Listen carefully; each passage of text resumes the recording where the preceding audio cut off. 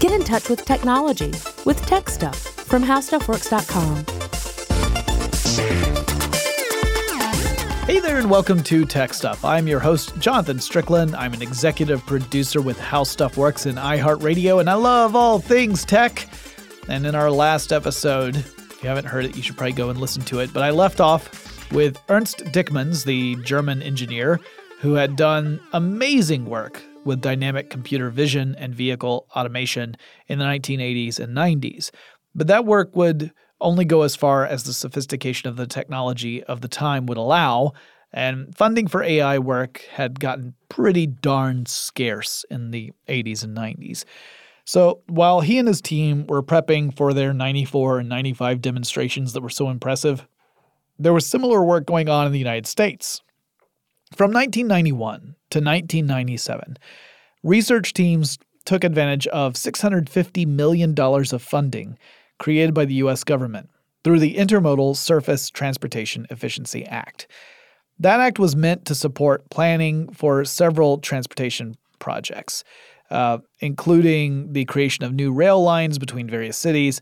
The autonomous research was really just one piece of this larger legislation. And also, just to let you guys know, in case you're curious, many of those projects did not receive enough funding to really accomplish their goals, so they never really saw fruition.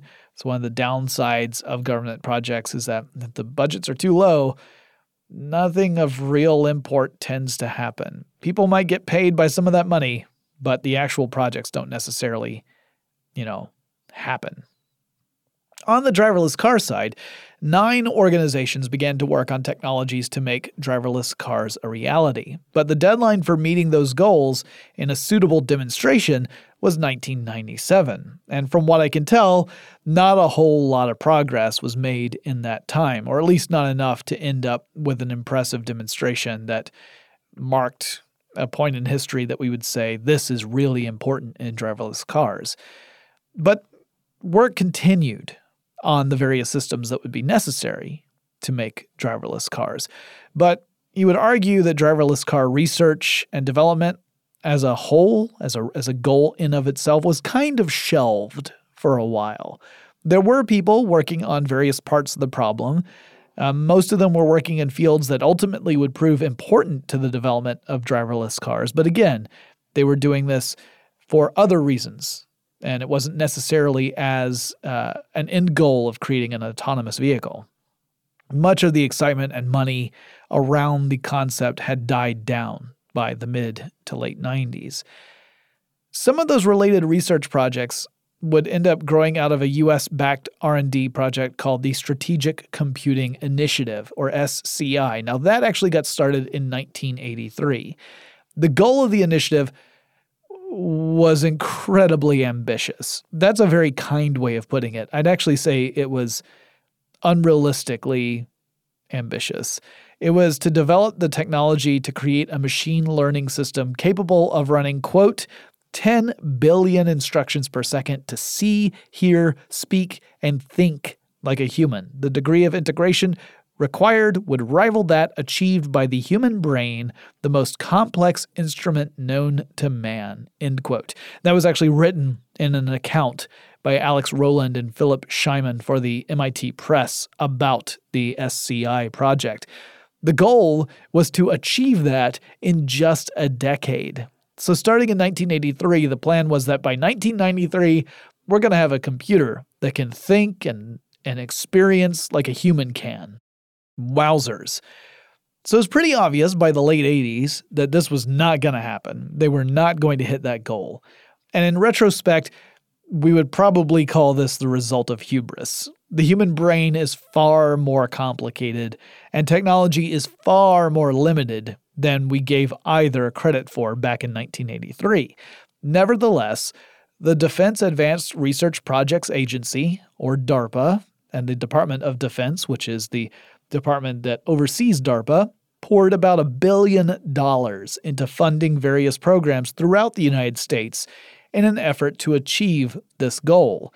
And while we did not get a computer that thinks like a person out of this whole process, many influential computer scientists and research projects were able to advance our capabilities and understanding through their work, which got funding from this project. So we didn't get what the project was aimed to produce, but we did benefit from it.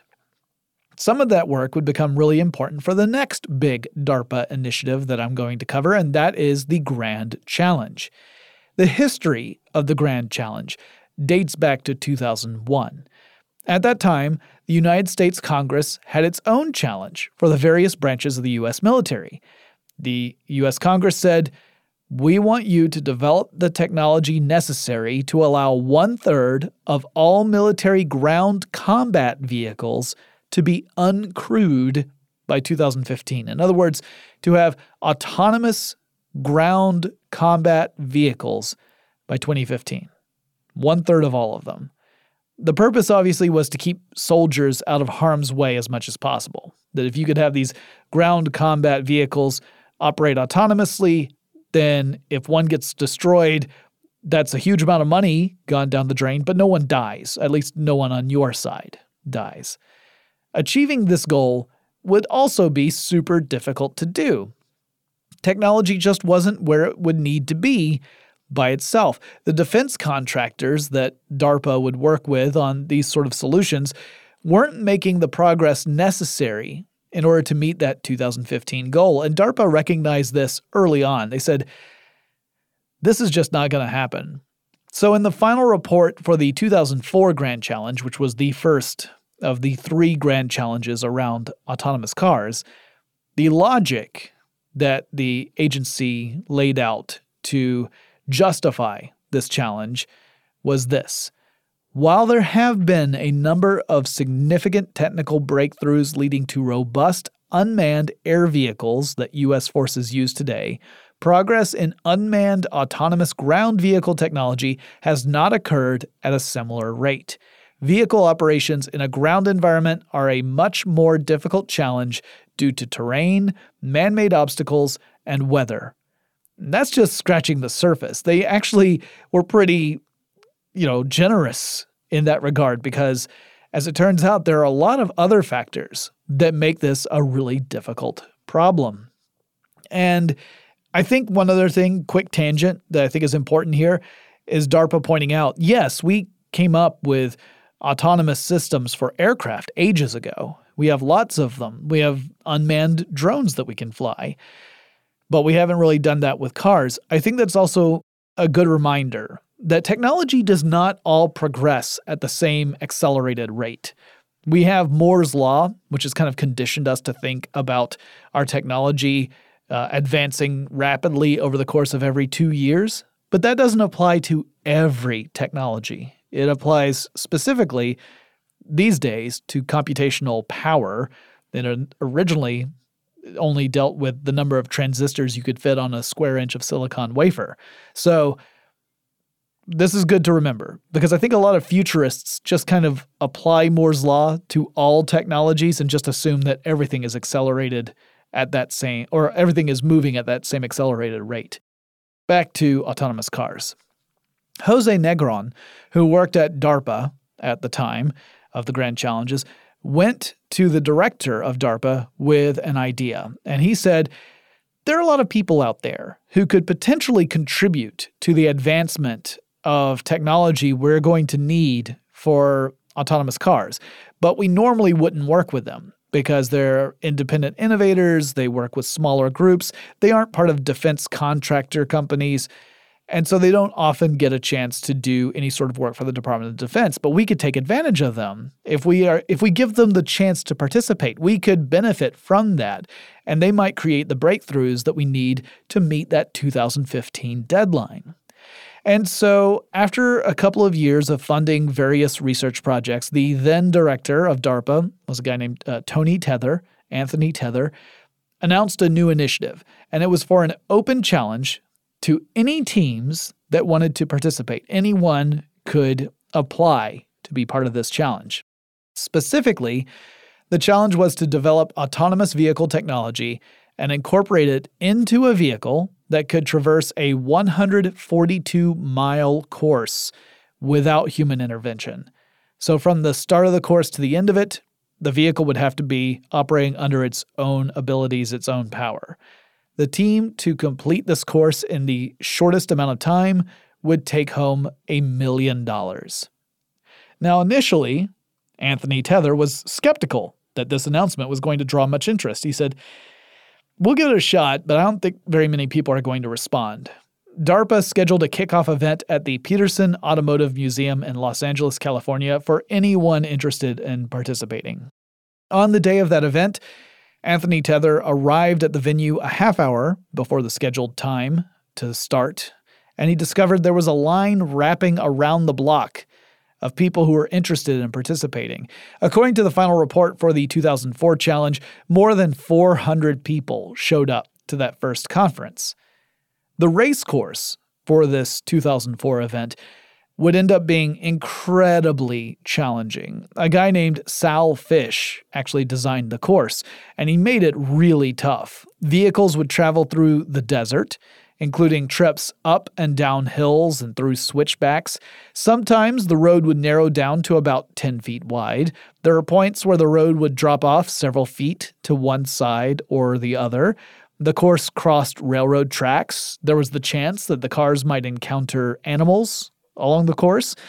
DARPA had some professional drivers actually go down this course after it had been established to kind of give their estimation of it.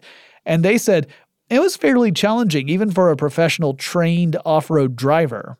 Any autonomous car that was to complete this course was expected to do so within 10 hours of starting. So there was a 10-hour time limit, essentially, from start to finish. So why did they make it so challenging? Well, keep in mind, the ultimate goal of this and the following challenges was to encourage the development of technology that would allow the U.S. military to build autonomous military vehicles. And the U.S. was, and still is, heavily involved in operations in the Middle East.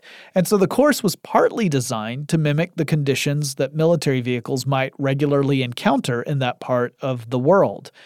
And while on a test we might say, wow, that's really challenging, in a real-world scenario, we can't change the parameters.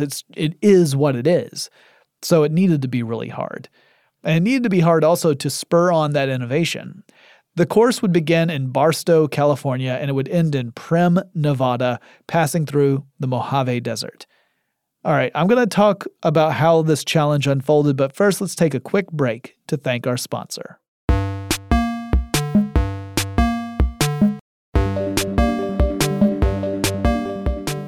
The teams had just 1 year to develop, build, test, and complete their technologies. So like I said, this was an enormous challenge. Competing teams included universities, there were research facilities, there were some company teams, there were even some high school teams that applied. DARPA received 106 applications. Now, not everyone who attended the kickoff event went through with the step of applying. And the rules did restrict who could participate. They said U.S. federal government organizations could not participate in this event. Federal employees could participate, but only as a private citizen on a team. They could not represent a federally backed team. Federal funding wasn't allowed either, and teams were prohibited from using government-owned equipment with one exception, which was that if the government were to offer equipment to all teams, that's fine. But no team could just take advantage of government-owned equipment if they were the only team that had access to it.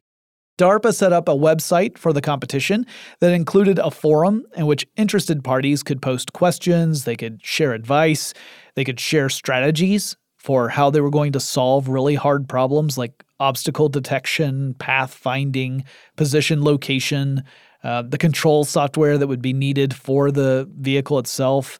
Teams could also help each other find sponsors to help get money and funding to cover expenses. And it sounds to me like it was a fairly collaborative space despite the competitive nature of the objective. The general strategy for most teams was to pair several technologies together to create an autonomous car. So they weren't necessarily developing all these tools themselves. In some cases, they were making use of existing tools. So a lot of them would use stuff like a GPS receiver. I've talked about GPS extensively not too long ago, so I'm not going to go over that again. Also optical sensors, so essentially cameras and similar sensors, laser rangefinders, LiDAR systems, things like that. Some teams spent most of their time developing the computer programs that would make decisions based on the incoming data from these various sensors, such as whether a vehicle should accelerate to climb a steep hill, or to brake to avoid going off the edge of the road, or to steer in a particular direction. One team created a system that used a voting mechanism to decide on what to do at any given point, and it would weight various factors in that decision-making process so that the computer could arrive at what it thought was the best course of action for any given set of circumstances. DARPA chose 25 of the teams after reviewing their technical applications. And immediately upon looking at the technical applications, they were able to select 19 teams by itself. They said, all right, these 19 really have a solid application. For the other 6, they visited several of those teams for site visits, kind of to get an idea of how far along each project was, how realistic the chances were that the team was going to be ready by race time, and generally just get a gut feeling for who had a real chance to do something special at this competition. The 25 teams were invited to a qualifying event at the California Speedway in Fontana, California, and of the 25 that were selected, 21 showed up. 4 teams did not make it to the qualifying event. The qualifying event tested vehicles in many ways, including responsiveness, speed, safety. They went through some areas that would simulate what the cars would encounter on the actual race. Only 7 teams were actually able to navigate the full qualifier, but DARPA selected another 8 on top of the 7 that made it through that were close enough for consideration. And so out of the 100-plus teams that had applied, the competition was narrowed down to 15 teams. For the big race itself, DARPA had some other special rules. One was that each team would not be given any information about the course until about 2 hours before the actual start time. Another was that a human-driven chase vehicle would follow each of the autonomous vehicles, and inside that chase vehicle, there would be a laptop operated by a team member that would allow them to activate a kill switch. So if an autonomous car or motorcycle, more on that in a second, were to go nuts, start careening off course and driving out of control, a human in the chase vehicle could hit the kill switch, and that would shut down the target vehicle before any real calamity could occur. The cars weren't meant all to leave at the same time. It wasn't like that kind of race where they all lined up and then the flag dropped. There was a staggered departure time, and it was staggered by several minutes. So the goal was to have the fastest time from start to finish, but not necessarily to physically race against another vehicle in real time, although there was the potential that a car could catch up with whichever vehicles were in front of it and pass it that way. That was a possibility. DARPA told CNN that about 500 people were working on the race in total. Some of them were volunteers, some of them were DARPA staff members, and that the race also employed several wreckers, tow trucks essentially. So if vehicles got stuck, a wrecker could come in and pull them out of the way. And that vehicle would obviously be it would be eliminated from the race. And whoever passed that finish line in the shortest amount of time would walk away with a cool $1 million in prize money. Now, one of the participants in this race, just as a moment of interest here, was a guy named Anthony Lewandowski. And I've talked about Lewandowski in Tech Stuff. I think it was a year ago when I was talking about Lewandowski. His approach was unique in that he brought a self-balancing motorcycle to the event rather than a four-wheeled vehicle. Lewandowski became somewhat infamous for departing Google. He worked in their autonomous vehicle department and then going to work for Uber and then allegedly bringing along with him some proprietary information from Google. So that was what I was talking about the last time I chatted about Lewandowski.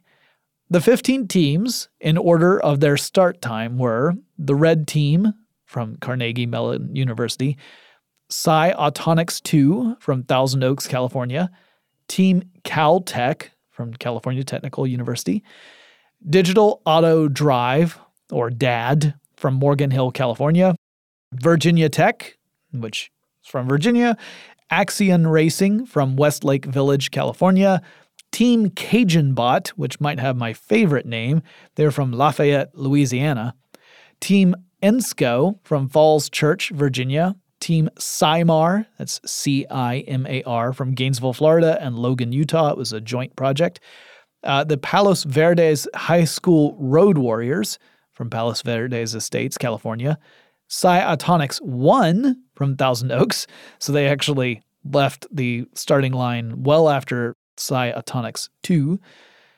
Team Terramax from Oshkosh, Wisconsin, Team Terrahawk from Gardena, California, the Golem Group from Santa Monica, California, and the Blue Team from Berkeley, California. At 6:30 in the morning on Saturday, March 13th, 2004, the Red Team's vehicle called Sandstorm, so it's a Sandstorm from Carnegie Mellon, became the first of the driverless cars to tackle this course. Now, it would get about 7.5 miles down the road, but then it got stuck while trying to navigate a tight switchback. It was the most successful of all the vehicles. 7.5 miles out of 142. So out of the 15 cars that made it through to the competition, 2 of them withdrew prior to the start of the race. That would be Terrahawk and Blue Team. 4 of them didn't make it out of the starting area because of various problems ranging from steering abnormalities to colliding with a wall, which I guess in its way is its own steering abnormality. Then you had Team ENSCO's vehicle, which made it 0.2 miles before it flipped over. Team CIMAR's car got tangled up by wire half a mile in. The Golem Group's vehicle got stuck on an incline and couldn't provide enough throttle to overcome it. Team Terramax's vehicle kept detecting bushes and eventually just stopped moving forward after it thought that there were bushes everywhere, I guess. It wouldn't budge. Team Caltech's car went off course and through a fence and could not get back on course, and so it was disqualified. So none of the vehicles were able to complete this 142-mile course, not by a long shot. No one collected the $1 million. But DARPA wasn't about to give up there. For one thing, the agency had created an incredibly ambitious challenge, a really hard one. And for another, the teams were learning from their mistakes.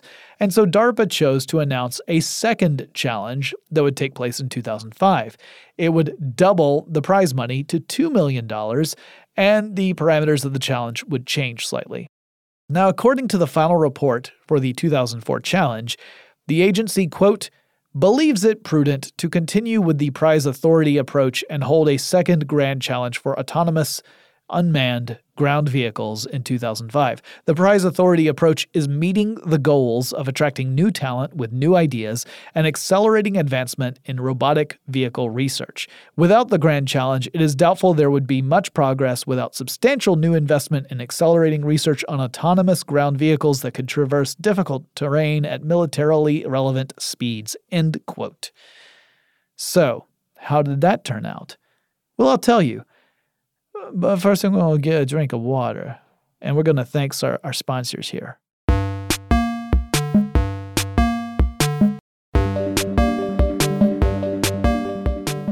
As Anthony Tether would say later, the thing to remember was the 2004 Grand Challenge was something new. It had never been done before, and it was an engineering challenge open to anyone, and teams that were able to meet the selection criteria were able to participate. So while there was disappointment when no car was able to make it over the big hill that Sandstorm got stuck on, it didn't diminish the excitement for a second grand challenge. Returning teams were energized by the need to outperform their previous attempts, and new teams came forward, inspired by the original challenge. So while it could have been the needle that would deflate the autonomous balloon, could lead to another artificial intelligence winter, like I said in the last episode, it actually got more people excited about those possibilities. So, in August 2004, DARPA held another participants conference for parties that were interested in either participating or sponsoring a team. Now remember, they had just held the Grand Challenge in March. Now it's August. and they're ready to talk about the next one. The new challenge was scheduled for October 8th, 2005, and the rules allowed for flexible starting times. So if the weather was bad or other conditions were such that you couldn't really start on October 8th, you would start the next day or the next up to October 18th, 2005. If it kept missing it up to that point, the whole thing would be canceled. Now, according to the rules they set, the route would be, quote, no longer than 175 miles, end quote. I guess that was a relief since no one got past 7.5 miles in the first one. It also said the route would include, quote, paved roads, unpaved roads, trails, and off-road desert areas. Examples of obstacles include ditches, berms, washboard, sandy ground, standing water, rocks and boulders, narrow underpasses, construction equipment, concrete safety rails, power line towers, barbed wire fences, and cattle guards, end quote. The rules also stated that DARPA could introduce obstacles onto the course. They could purposefully put some obstacles in the way, but that the route would be wide enough so that a vehicle could bypass the obstacles without going off course. So they weren't going to block a road entirely, but they would at least partially block the road in certain locations. Now, if you want proof that the 2004 challenge did not discourage participants, you just have to look at how many people and teams applied to be part of the 2005 challenge. There were 106 people or teams that applied in 2004. In 2005, it was 195 teams, nearly twice as many that showed interest the year before. Out of those 195, DARPA selected 118 teams for site visits. Out of those 118, they chose 40 that were selected to go on to the national qualification event, and then they picked 3 more alternate teams that were added in August 2005. Now, like the 2004 qualifying event, this one was designed to simulate some of the conditions for the final race with the goal of reducing the number of competitors to the top 20 teams. All but one of the teams passed the initial technical inspections to make certain the vehicles met all the safety and performance parameters. And according to a news release from October 2005, 22 robotic vehicles were able to get through the obstacle course designed to simulate the final race. DARPA actually would select 23 teams to compete on the day of the race. They included returning teams like CajunBot, Caltech, and Team Dad. And there were new teams too, like Team Cornell, Desert Buckeyes, the Gray Team, Insight Racing, and Stanford Racing Team. The final course for the 2005 challenge was 131.2 miles, which is about 211 kilometers. Out of the 23 competing teams, 5 teams finished the full course. Only 4 of them did so within the 10-hour time limit. The Terramax, which was 5th place, would finish in 12 hours, 51 minutes. So it took a little too long to make that 10-hour time limit, but it still finished. All the other vehicles experienced either mechanical or software failures somewhere along the route and were unable to complete the full course. The winning team of the 2005 challenge was the Stanford Racing Team, and their vehicle named Stanley. The average speed for Stanley was 19.1 miles per hour, which is about 31 kilometers per hour. Stanley was built on top of a Volkswagen Touareg, which could be largely operated by an onboard computer by linking it to the vehicle's electrical system. However, they did still have electromechanical parts to operate the steering and the gear shift, so it wasn't all done purely electronically yet.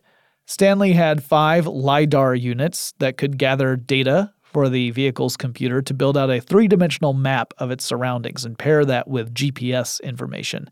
There were some other positional equipment aboard Stanley as well to help supplement the information gathered by the GPS receiver. The computer system operated on Linux, so Linux fans out there, that was the computer system that was running on Stanley. According to Stanford, the code for the vehicle's behavior consisted of 100,000 lines, and its decision-making process was guided by machine learning. The team completed the course in 6 hours, 54 minutes, and that meant that they came in about 11 minutes ahead of second place. Second place went to Red Team's Sandstorm vehicle. Again, that's Carnegie Mellon University. And they were the ones who got the furthest the year before. But Red Team had also fielded another car. They didn't just put in one, they put in two. And the second one was called Highlander, with a 1 in place of the I. I guess there can be only one. But anyway, they put forward Highlander as well. That one came in third place, so Carnegie Mellon took second and third place. It was 9 minutes slower than Sandstorm, so it was about 20 minutes behind the first place winner. Now, interesting side note about Highlander. Initially, it was making great time, like really, really good time. It was on track to win the whole darn thing. But about 2 hours after starting the race, the vehicle's engine began to sputter a bit, and it struggled anytime it hit a steep climb, and it was never able to get up to full speed even on a flat or declined surface. So the Carnegie Mellon team was really curious. They were wondering what the heck was going wrong. And they tried to figure out what happened at the end of the race. They weren't really able to nail it down at that point. They checked the fuel. The fuel was fine. It wasn't contaminated or old or anything like that. The oil was fine. The engine appeared to work just fine from a cold start. And it would take more than a decade before they figured out what had gone wrong. And it was just by luck that they figured it out. Now, this is going to include a spoiler, but it's a spoiler for something that happened in 2007, so I don't think it's really that big a deal. In 2017, Carnegie Mellon University was celebrating the 10th anniversary of the team's DARPA Urban Challenge win from 2007, and I'll be talking about the DARPA Urban Challenge in our next episode. Well, as part of this celebration, they brought out Sandstorm and Highlander from storage. The two vehicles had been stored away, but they still existed.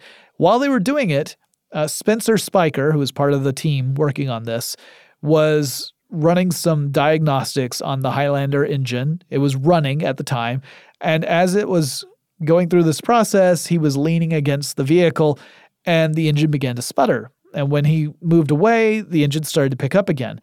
And he realized that there was a little box that if there was pressure put on that little box, it started to cause the engine to die.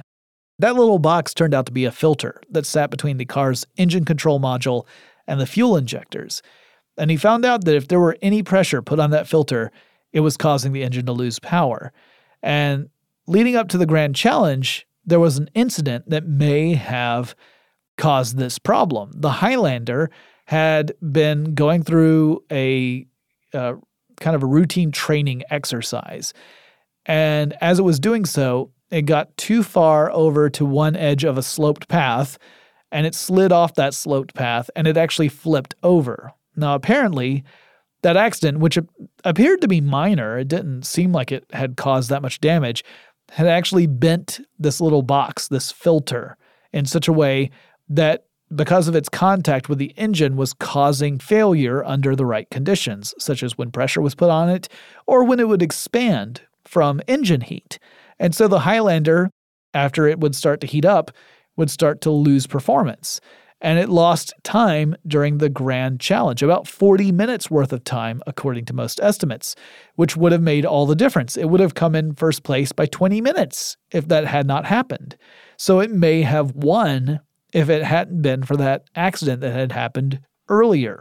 Making things even more juicy is that the leader of the Stanford team that did win was Sebastian Thrun, who had previously served as a member of the faculty at Carnegie Mellon University. He was, in fact, a colleague of the head of CMU's team, Red Whitaker. So the Red team's Red Whitaker, the Carnegie Mellon University team leader, used to work with the guy who led the Stanford team. So there was some rivalry going on there. Although from what I've read, it sounds like it was all very good-natured rivalry. It wasn't like it was super bitter or anything. Now, the nice thing is, no one seems particularly mad that this happened. It's the sort of thing that can happen with mechanical systems in general, and ultimately, Carnegie Mellon University would do very well in the next Grand Challenge, but that's a story we're going to cover in our next episode. DARPA's statement was pretty darn positive. Quote, "The Grand Challenge stimulated the creation of a new community of innovators, inventors, mechanics, computer scientists, engineers, and students who typically have not been involved in defense-related activities. The camaraderie and competitiveness that have been the hallmark of the Grand Challenge since its inception demonstrates that America's heritage of ingenuity and resourcefulness is strong, end quote. Now, in our next episode, we're going to look at the Urban Grand Challenge of 2007 and how these competitions led into the autonomous car environment that we are in today.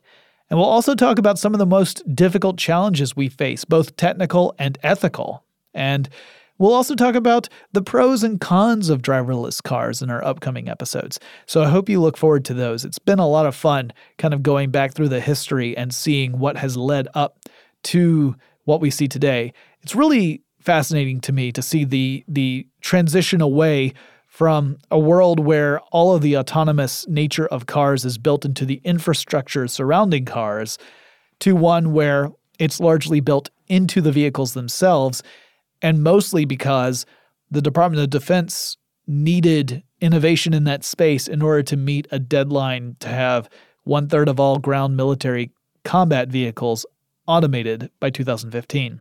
We'll talk more about that as well in an upcoming episode. For the time being, if you guys have any suggestions for future episodes, or you've got any suggestions for people I should have on the show, or maybe there's just a topic that you've always wanted to know about, send me a message. The email address for the show is techstuff@howstuffworks.com. Or hop on over to our website. That's techstuffpodcast.com. You'll find other ways to contact me there. You can reach out on social. I'd love to hear from you. And don't forget to go to our store. It's at tpublic.com/techstuff. Every purchase you make goes to help the show. We've got lots of cool designs on there. I'd love you to check those out. I think I'm really proud of them. I'm really happy with the way they've turned out. And check them out. If you like something and you buy it, like I said, some of that money goes to help our show, and we greatly appreciate it. And I'll talk to you again really soon.